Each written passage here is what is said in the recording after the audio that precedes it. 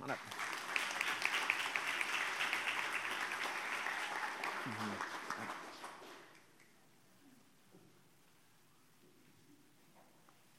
All right.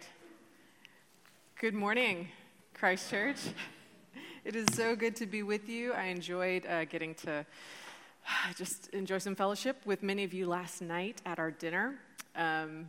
And I want to let you guys know that you're not going to get out just sitting there listening to me talk this morning, FYI. This first part, we're going to do two things together. I'm going to provide a presentation, we're going to take a quick break, and we're going to go into a second set, and just to give you some idea of what that's going to look like.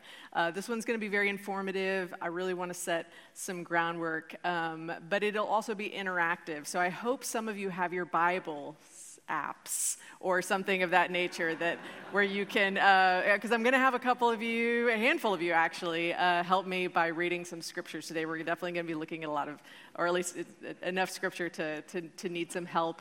And there will be just a couple of these moments. But after the break, we'll come back, and the second part is deliberately interactive. So as I'm walking through this first part, I hope that you are thinking about questions, because there's something about this topic of friendship where we can go a lot of directions. Some of you were probably anticipating this weekend because you have situations with friendships or have had situations in the past, and you have questions that result from your very personal stories having to do with friendship. There's so many things we could talk about, and I just didn't want to try to steer that ship so much where we couldn't address some of the more niche things that you bring to this weekend. So that second portion will be very much a Q&A time together. I'll have some prompts if you guys are still kind of sleepy, haven't gotten all the coffee in yet, but a time that I really want to encourage you we'll have more of a dialogue in the second section. But to just get us started off, I was reflecting on my own life of friendship. And like some of you, college was great for me with friendship. I made some really good friends in college. And one friend in particular, one of my absolute best friends, was a girl named Jenny. And we lived together, and we took adventures together. And probably the biggest fight I have ever had with a friend, I had with Jenny. And I was thinking back to this epic fight that we had. Because it was about cantaloupe. Yeah. It wasn't like we were throwing cantaloupes at each other, nothing like that. It was just like sliced melon. And I don't remember exactly what started, but we now just refer to it as the cantaloupe incident. It happened when we were on a road trip, and it escalated into several hours where we finally got to the point where we realized we have to stop or our friendship is over. And we never finished the fight. To this day, we never finished the fight. We just said, truce, we're done. We will never speak of this again. And we haven't. When people will ask us about like this portion of the road trip, we just go,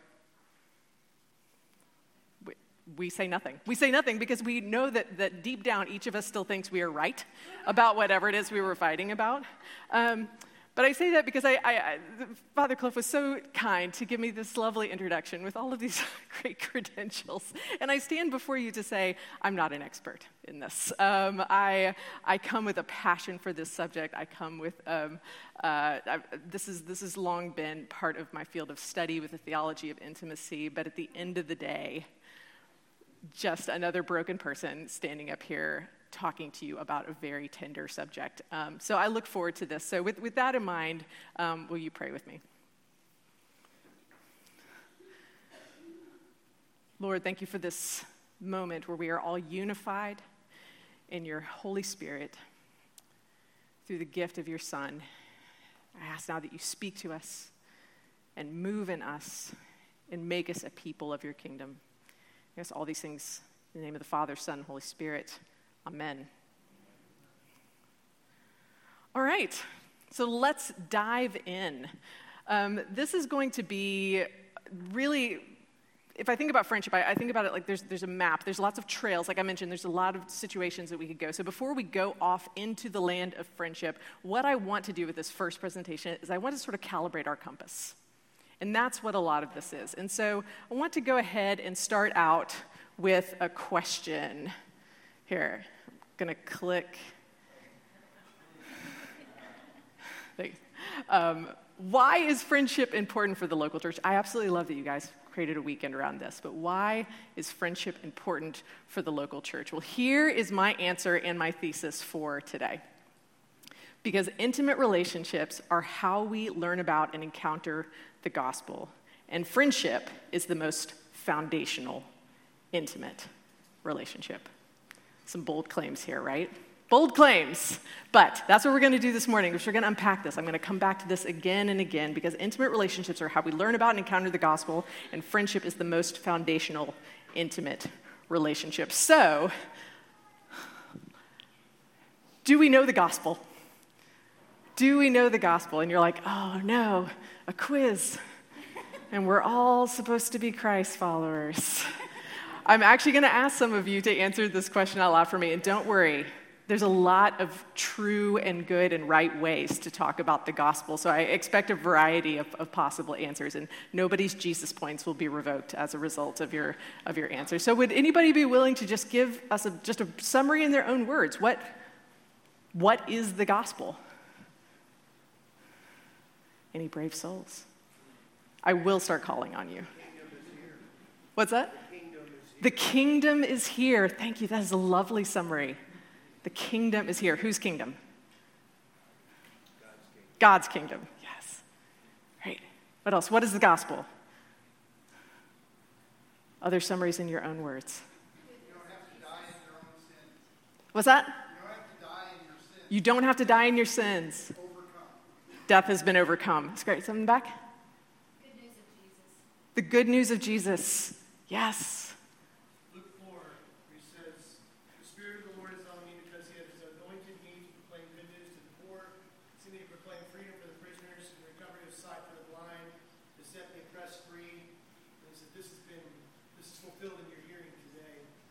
That's great news. Love it. Beautiful. Let's hear a couple more. Anybody from this side of the room? Very quiet. Freedom from slavery. Yes. Anybody else? One more? Our sin got in the way of our relationship with God, and God came down to make that relationship right. Our sin got in our way of our relationship with God, and God came down to make that relationship right. Yes, friends, I grew up in a church where my answer to this question would have involved a drawing of like a chasm, and there's like a cross that becomes a bridge. Some of you may be familiar with this. But these are all beautiful manifestations of how we understand the gospel. And there's, like I said before, there's a lot of actually good ways that we understand and articulate the gospel. But what I'd like to point out is that at the core of all of these answers is this concept of a relationship with God. So I love what Father Cliff gave us this morning because it tees up my talk very nicely. Relationship with God. How it's broken, how it's restored, how it manifests, the freedom that comes through that, God's kingdom reigning, all coming down at the apex of somehow this relationship with God. And as Christians, these are words that are probably familiar to you. Relationship with God, something you've heard before, almost like they're white noise in the background, like, right, yes, we love Jesus, we follow Jesus, we have a relationship with God, the gospel relationship with God. But what I find is that this is actually a concept that is really hard to get our head around. What do we mean, a relationship with God? How do we begin to understand this? So in my own journey to kind of get us towards friendship, I think we have to start with this idea of how relationship is even a thing that manifests in the core of our identity as Christ followers. So I want to present 3 motifs in Scripture that reflect intimate relationships. And this is something that is reoccurring. If we go to Scripture and we look at this concept of relationship, we find all kinds of relationships, but 3 in particular that represent intimacy, right? Family, friendship, and marriage. And these intimacy motifs occur again and again and again in ways explicit to how God is communicating this concept of relationship, first and foremost, between God's self and God's people. But how does this work? So we have a couple Bible verses, and I'm going to have some of you stand and read them aloud for the group. So let's start with the big one. And I also want to say before we read these are just examples.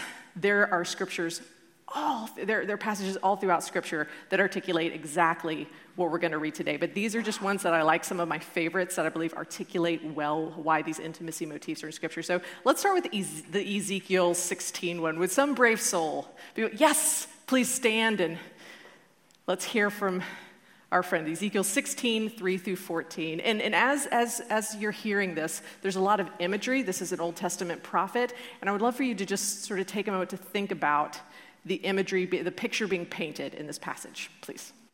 Ezekiel 16, 3 through 14.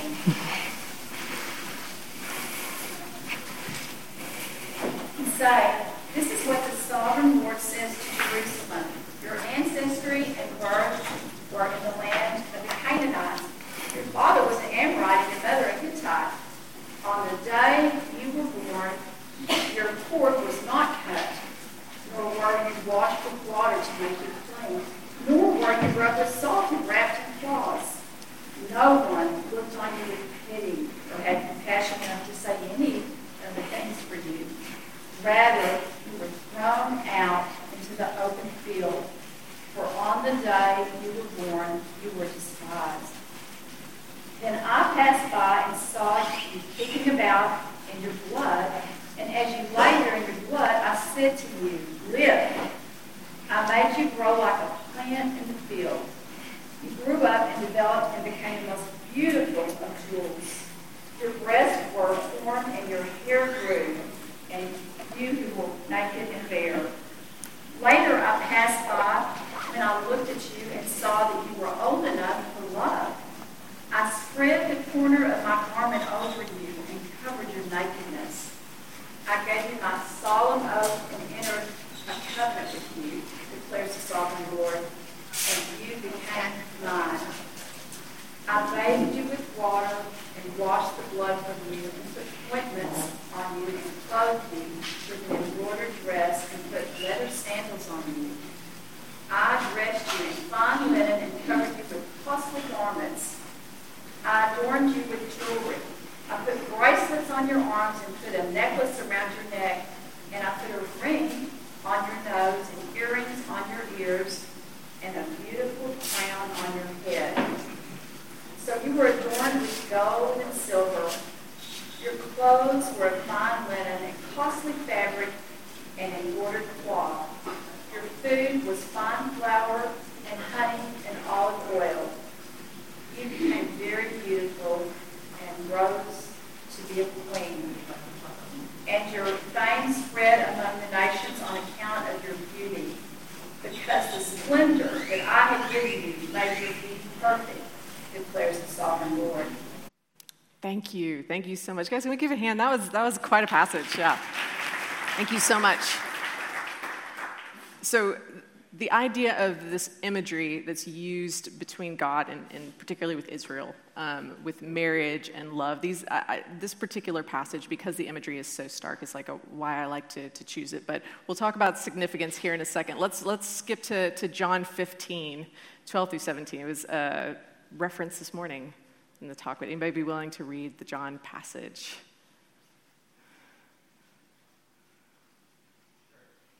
Great, thank you.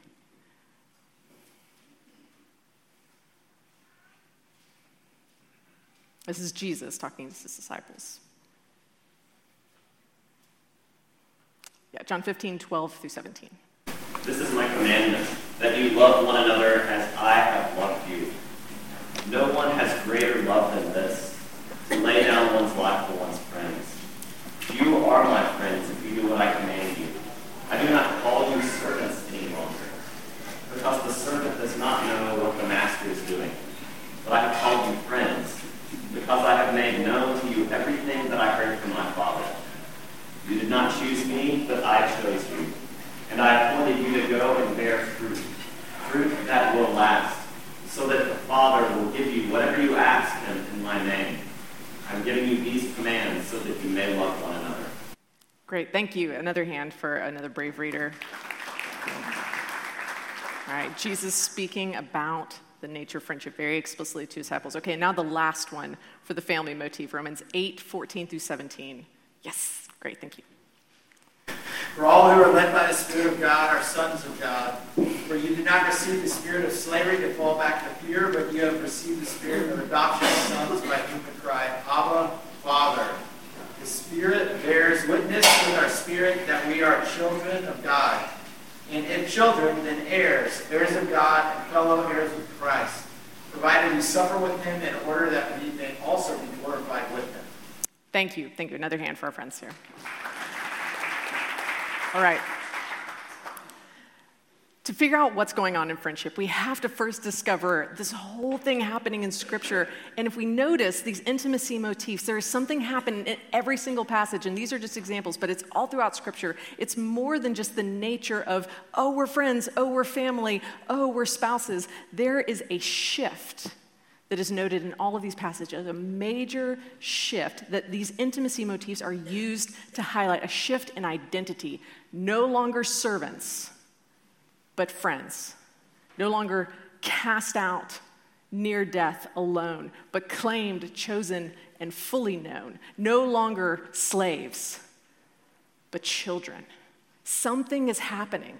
Something is happening where the Lord says, I need you to understand what I am doing in the world, what the movement of my kingdom is, and it's something so profound to who you are and how you understand yourself in the world that the only way I can really grow legs for you in this is to talk about this in ways that we can sort of tangibly relate to and access. Because there's something so important and transcendent about what God is communicating about God's self to us using this language of adoption and intimacy and belonging. Friends, these intimacy motifs, family, friendship, marriage, they didn't just sort of evolve out of human history because they make for a good functioning society. Our Lord created these. He came up with them. He established them and said, we're going to have a thing called marriage. We're going to have a thing called friendship. We're going to have a thing called a family. And yes, it's going to make for good, stable societies, but there's something else I need. I need to gift these to you because there's something you need to know, and it's going to be hard. It's going to be hard to really know it, but this is the kind of God I am. And so I'm going to communicate to you using these motifs so that you can begin to understand something transcendent about my kingdom to you, but you can do it in such a way that you are living in and amongst these opportunities to capture this idea. And at the heart of it is this shift in identity, understanding who we are in Christ. So when we talk about friendship, when we talk about any type of relationship, we're not just talking about the externals. We're not just talking about how to do this well. We're actually tapping into something that is key to the gospel and indelibly bound up in who we are because of Christ on the cross. So let's bring back to another thing that, again, Cliff teed up for me this morning. The Great Commandments. All right, well, can I get one more scripture reader to read this Mark passage? Mark 12. This is an easy one.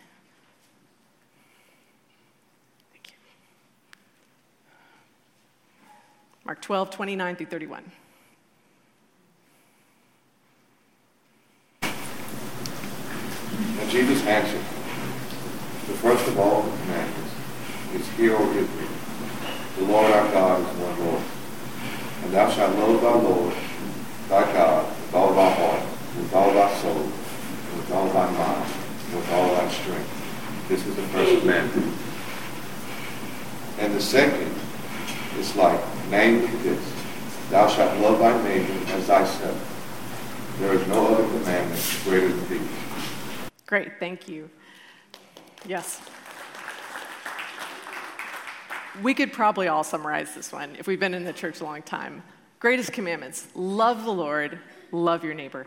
Right? We learn this. These are sort of foundational. These are fundamental. Jesus is there, the summary of all the law. And it's another way that we get at this understanding of what it means to think about friendship. I love that Aristotle, early days. So Aristotle talked a lot about friendship. I don't know if you know this. Aristotle was one that comes with the foundational philosophical entryways into our understanding of friendship. In fact, so many of the church fathers who wrote on this for generations actually referenced him. But one thing Aristotle famously said is that we as humans can never be friends with gods. That friendship can't exist between humanity and supernatural beings. And we would probably agree with the sentiment of what's behind that. He's like, it's just too unequal.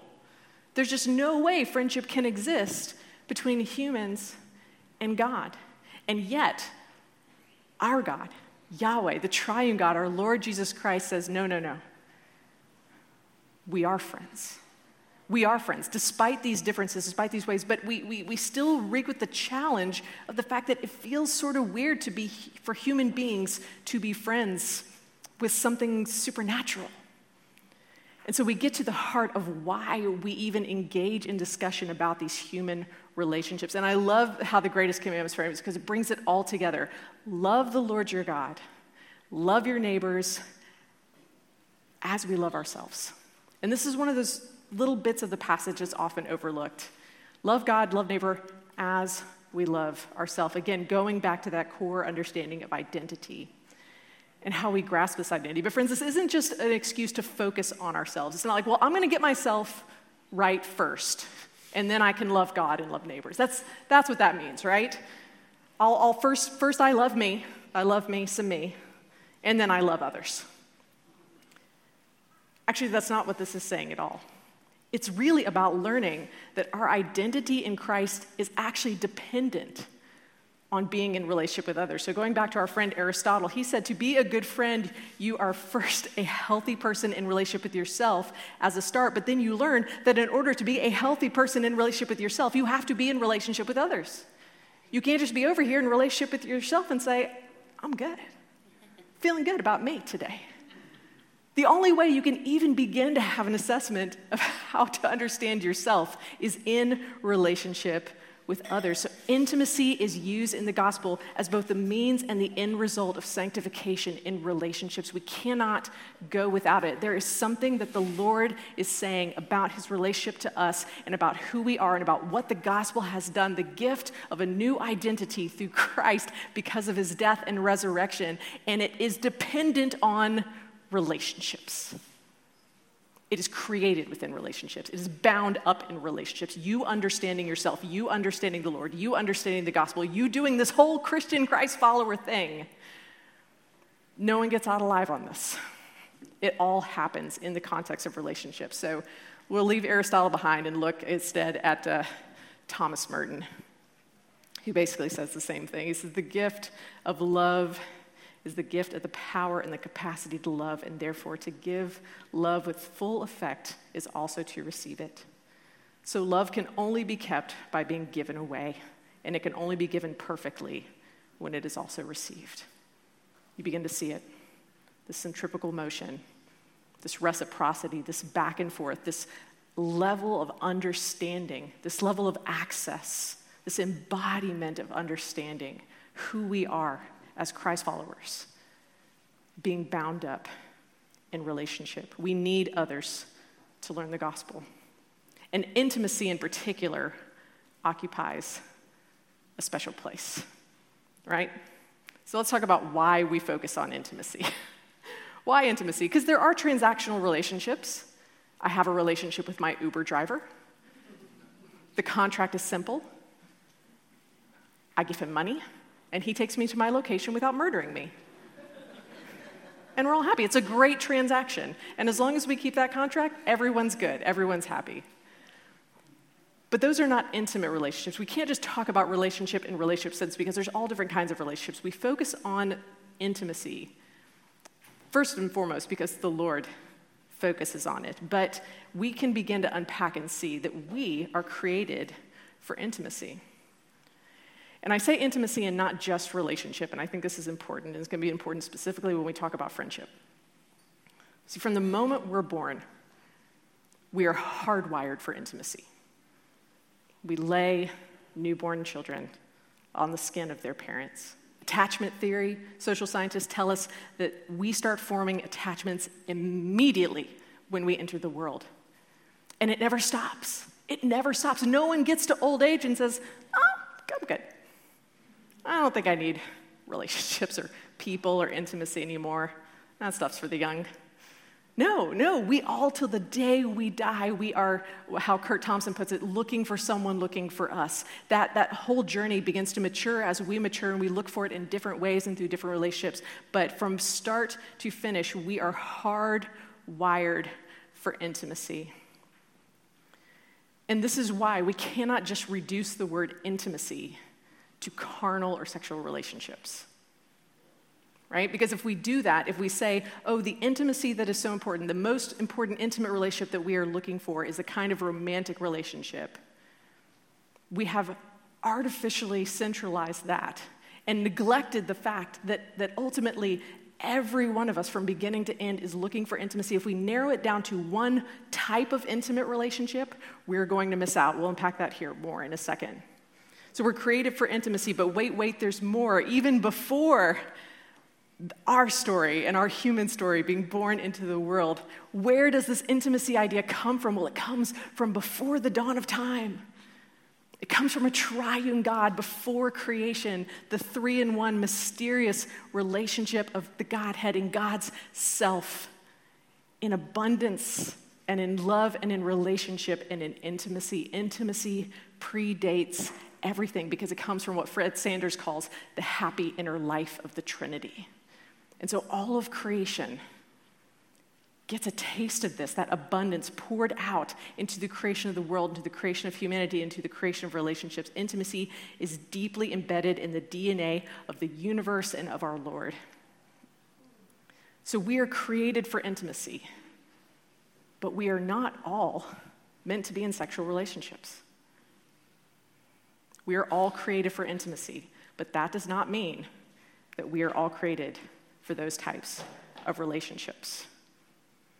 So if we want to always equate intimacy with these romantic relationships, we miss out on God's wide mission with the gospel. And I think this is important because as we turn now towards friendship, we often don't take seriously the idea of friendship as an intimate relationship.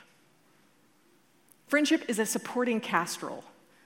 Throw a rock and hit a plot line of any movie or TV show where friendship is not central, but it is just the supporting level up to the core plot of the romantic pursuits, right? Culture is telling us this. This is what's central. This is what's meaningful. This is what's important. And friendship is nice, too, as a way of giving us context for your romantic relationships. How nice. So let's get back to why friendship is foundational. And this is where we land on why it is important for the local church. So first, and this is not exhaustive, but this is my favorite list here. Friendship is foundational because first and foremost, it is the most accessible form of intimacy. It's the most accessible form. It's not age specific. Children can have friends, elderly people can have friends, non-married people can have friends, married people can have friends, everybody can get friends. And if friendship is an intimate relationship and we are created for intimacy, then we have access. We have access to intimacy that we are created for in the most widespread way. And I think that is incredibly important because friendship allows us to combat loneliness. Let's talk about loneliness for a second. I work with college students. I love asking them, why do you want to date? Why do you want to get married? Why do you want to get along with your roommate or seek out friendships? What's at the core of this? Have you explored why you are even pursuing these things? And they have some really great, thoughtful answers. But let's not kid ourselves. The gas that is driving this car is a deep ache. For, I would bet all of us, the pursuit of relationship starts with a feeling of lack. It starts not out of abundance, but out of scarcity. Loneliness is powerful, and it can warp our relationships because there are things we would endure so long as we do not feel lonely. And lonely is a prime motivator. But I think, friends, as the church, we actually have a way of thinking about this that is so much more valuable than anybody else. What we get is an understanding that loneliness is actually part of a spiritual condition that we all share. So something that study after study after study tells us is that you and I can have wonderful, healthy, intimate relationships, be surrounded by them, and still feel lonely. It's not about circumstances, as it turns out. We can't fix it. We can't coordinate our lives well enough to where the loneliness just disappears and we never have to worry about it again. Loneliness is functioning on a different level. But we can understand what level that is because we already know, and Cliff already told us, there is an ache for that final connection to the one who makes us whole. Right? It is still broken. The kingdom was inaugurated with Christ. We're in the already, but also the not yet. And we feel it in our gut. And so you can have nothing but wonderful, healthy relationships and still feel lonely because at the end of the day, we know that none of this will actually fully fulfill us. And this is good news. This is good news because we can stop putting pressure on ourselves and the people we love to fix this for us. It takes the pressure off. We're all going to be a little bit lonely, but that is an orientation, an eternal orientation towards that desire for that full consummation, the second coming of our Lord. What brings all relationships up into that eschaton where we are finally and fully fulfilled. So, if we know that loneliness is a part of the human condition, how are we to think about it when it comes to relationships? Because it is a pretty bad motivator. And I like to think about it, it's thirst. All right, I didn't come up with this. This is actually a lovely sort of transposition of the encounter with Jesus and the Samaritan woman. This idea that the ultimate thirst, the living water, is Christ. But at the end of the day, so I drink a lot of these. I drink a lot of water every day. I'm one of those annoyingly hydrated people. Yeah? Like I'll never see water again. I just have to carry it around with me everywhere, like my ancestors did. I'm going to drink this, and I'm not going to be thirsty. But I'm not going to find myself a few hours later thirsty and go, what? I'm thirsty again? I just drank water. No one thinks that. Of course we're going to be thirsty again, and we're going to drink more water. And this is the pattern of our relationships. Relationships can be great for giving us relief from loneliness, giving us relief from the ache. But we would be a little off-put if we were to wake up the next day and say, I still feel lonely. Well, yeah, we know why. But you know what? Good, healthy relationships allow us a relief from the ache. But if that's what they allow us to do, then we can put them in balance with what they are able to accomplish in our lives, and we are not putting massive pressure on them to cure our loneliness. There's a lot more. There's a whole sermon there. There's a whole sermon, friends, but let's just say this. Good friendships, good relationships, period, are not there to cure your loneliness. But they can help. They can help. And it's good because a lot of us feel lonely, but not all of us are going to get married or stay married or have good marriages. So another reason friendship is foundational is that it improves all other forms of intimacy. We have sort of this artificial centrality of romantic and sexual relationships, right? Our culture feeds it to us. And we do this as well. But I believe what should be there is actually friendship, and here's why. Young people, you want to date well, learn the art of friendship. Married friends, our relationships, our marriages are better because we learn the art of friendship. My husband and I would do a lot of premarital counseling because, again, college students. Do you know when wedding season is for college students? Always. It never stops. Never. So we do a lot of premarital counseling with these sweet cherubs that we love. But we try to tell them your marriage is going to, kind of like a pie chart, is going to be split up into different ways that you will be spending your time together as part of this relationship. There is the roommate part, right? The sort of relationship you have with your spouse that you would also be able to pattern with a healthy platonic roommate relationship. Who's going to do the dishes? Who's going to take the car in? Who's going to be doing these things? You're navigating these things. That is a part of marriage. It's a significant enough part of the pie. It gets a little bigger if you have kids, right? Who's picking so-and-so up? There's also the physical intimacy, the romance. That's an important part of the pie, but it's a much smaller piece. This is not what's happening all the time. But when that happens, it is important. It's just time distribution does not allow that to be the main function of your relationship. What is actually probably the largest piece of the pie is not the roommate stuff, not the intimate romantic stuff, but your friendship together. Your time together, the enjoyment of each other actually reflects a much bigger part of the pie. And when it doesn't, when the other parts start encroaching or gaining more importance, we feel that things get off balance because it's very hard to sustain either just a platonic roommate relationship or a full-blown, ongoing, romance all-the-time relationship. We realize that at the core is friendship. But a lot of us didn't realize that to have good marriages, we need to learn how to be good friends. But what if we did? What if we learned the art of friendship? Our marriages would grow stronger and be better. Family life is improved with the art of friendship. Siblings, teaching our young people how to be friends. For folks like myself who are navigating life with my adult parents and having to switch over into what that looks like as adults. The art of friendship contributes to all of these things, and so it is a tide that raises all ships if we learn the art of friendship. And then finally, for our non-married friends, it gives so much more robustness to singleness. In fact, in many ways, one of its most important functions is that it dislodges romance idolatry. Romance idolatry, I love that term. Isn't that great? I stole that from Peter Volk, who is another Anglican friend up in Nashville. But romance idolatry is something that the church should really take seriously. As a married woman myself, please don't hear me diminish marriage. That's not what I'm going to do.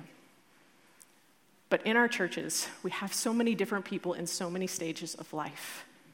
And yet, one of the most dangerous things that romance idolatry does is it places implicit value and identity on people.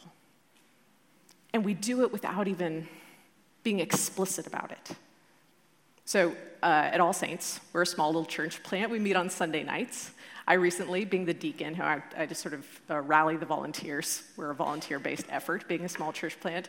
Met with one of our congregants. We don't have many boomers, so we're really excited when someone who is of the older generation comes and says, I want to get involved. So I was meeting with our one.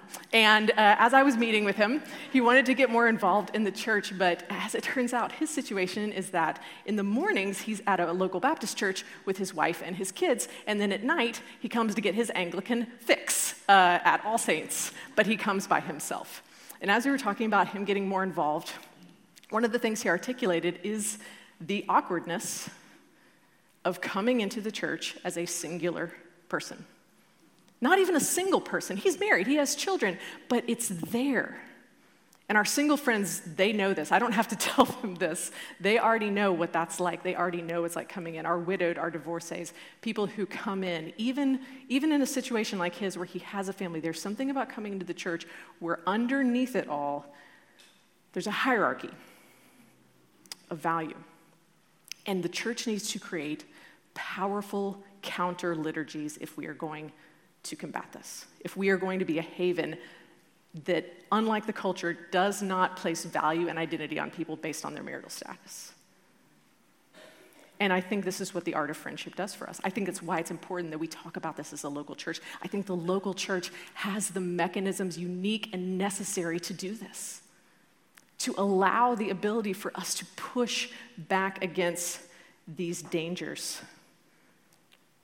Romance idolatry is infesting our culture with sex centricity and hypersexuality, but it's that value piece, it's that identity piece that shifts us just off of the gospel that we know is the only thing that is supposed to give us value and identity. And so this is important. And so what happens when friendship becomes foundational is our single friends, and I've wrestled with this. I don't like the word singleness.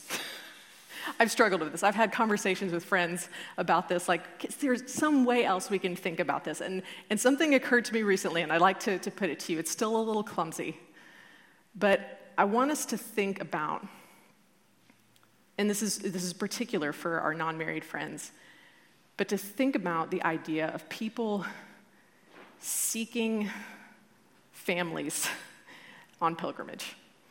right? Which I think actually relates to all of us, and we're going to talk about that in a minute. But the idea that we have people who are in a stage of life where they are actively seeking others, they are actively seeking family, whether that's through marriage, whether they're hoping to date, whether they're committed to a life of celibacy, whether they're widowed or divorced, but putting the art of friendship as fundamental, as foundational, dislodges romance idolatry, but it also means for our single friends that they have access to family.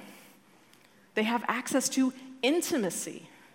They have reliable people. I spoke with a dear friend of mine. She's 29. She got a nail in her tire. She's single.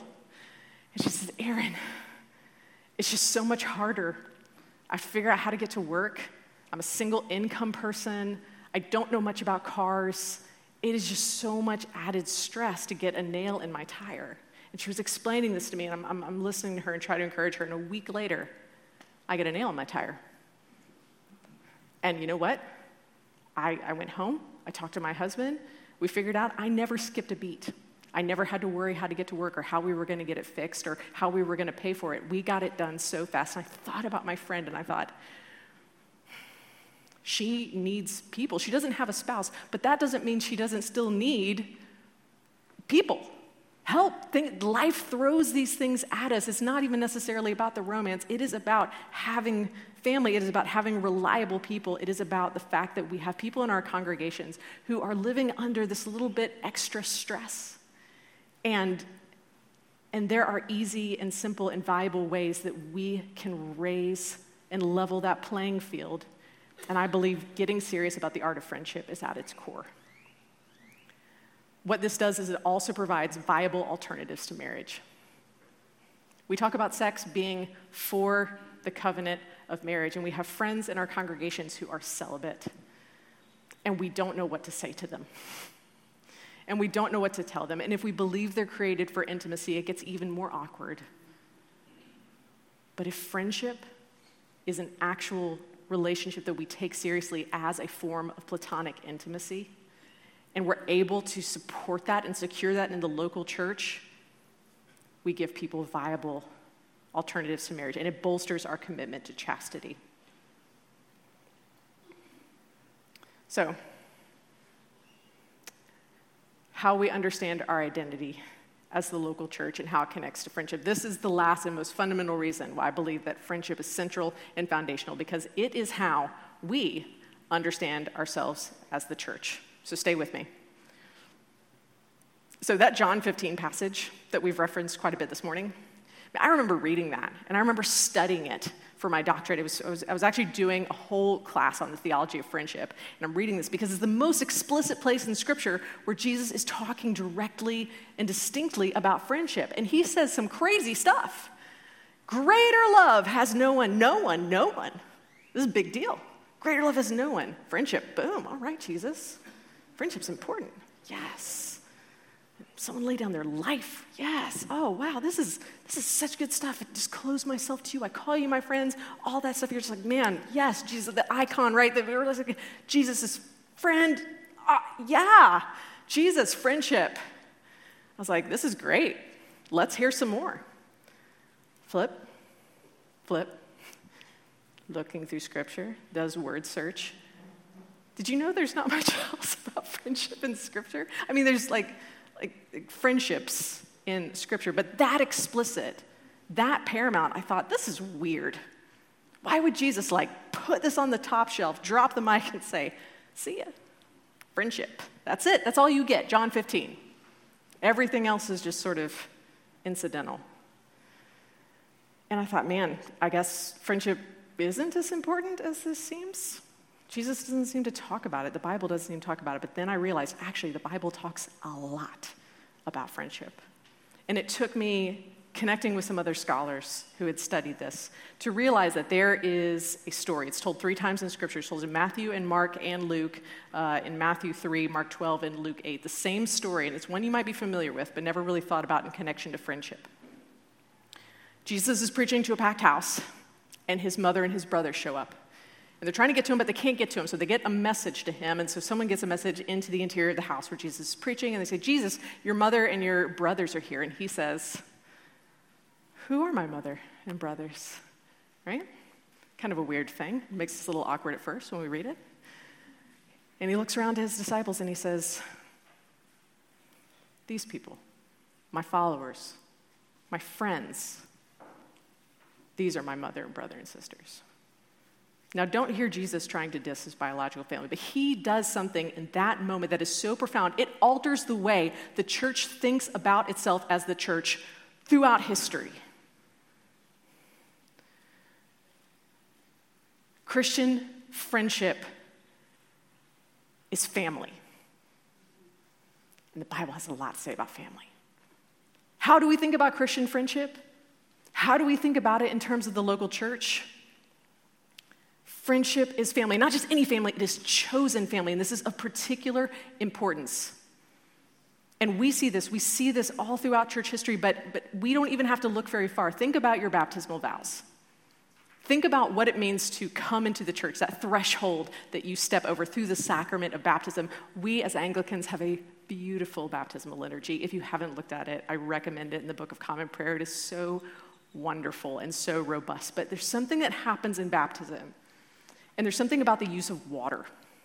And this is so important because water is so tangible, so visceral. I love that sacraments have these like textiles that we can connect with, and we use water. And if you look at our liturgy, water symbolizes a lot of different things, but one of the things that we think about it as is because what we are doing in baptism is we are basically using tangible materials to recreate a spiritual idea of birth. Of birth. That's a lot of what's happening when we're doing baptism. And the reason I know this is if you go back to the earliest baptismal fonts that we know about from the early Christian church, they were shaped anatomically, womanly, to suggest, not so subtly, birth. I didn't bring pictures. This is not that kind of retreat. But you should know that the early church was not subtle about the idea that what we were doing with baptism was birth. The water, everything else. Feels a little icky now, doesn't it? It's not, it's beautiful, just like all birth. But you are birthed and received into what? A family. We explicitly say that in our liturgy. We receive you into this family of God. That is how we think of ourselves, church. That is who we are. That is our identity.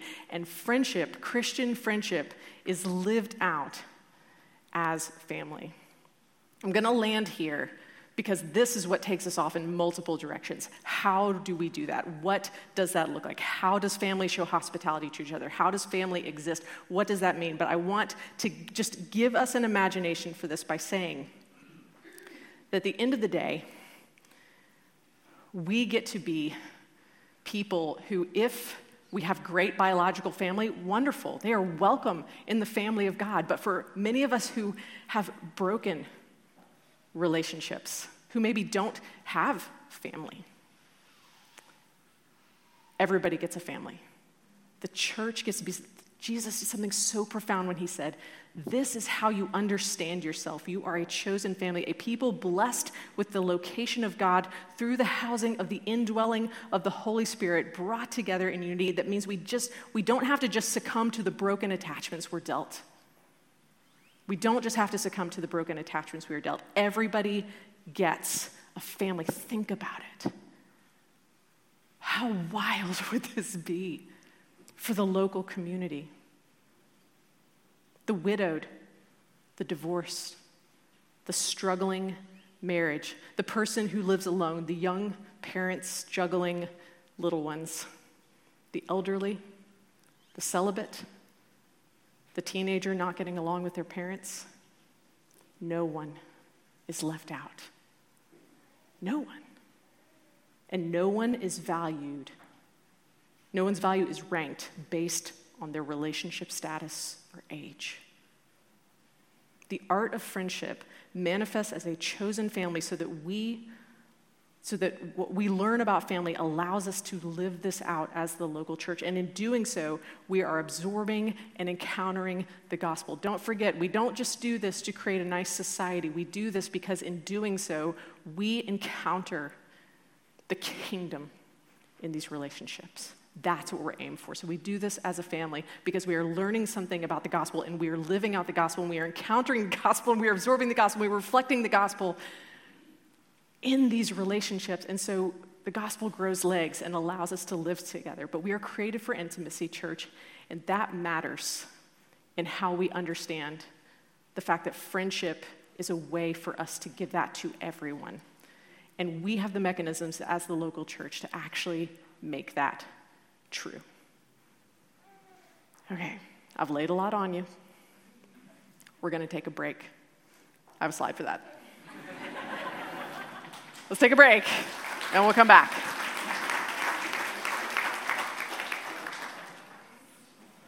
"15 minutes. I've got a few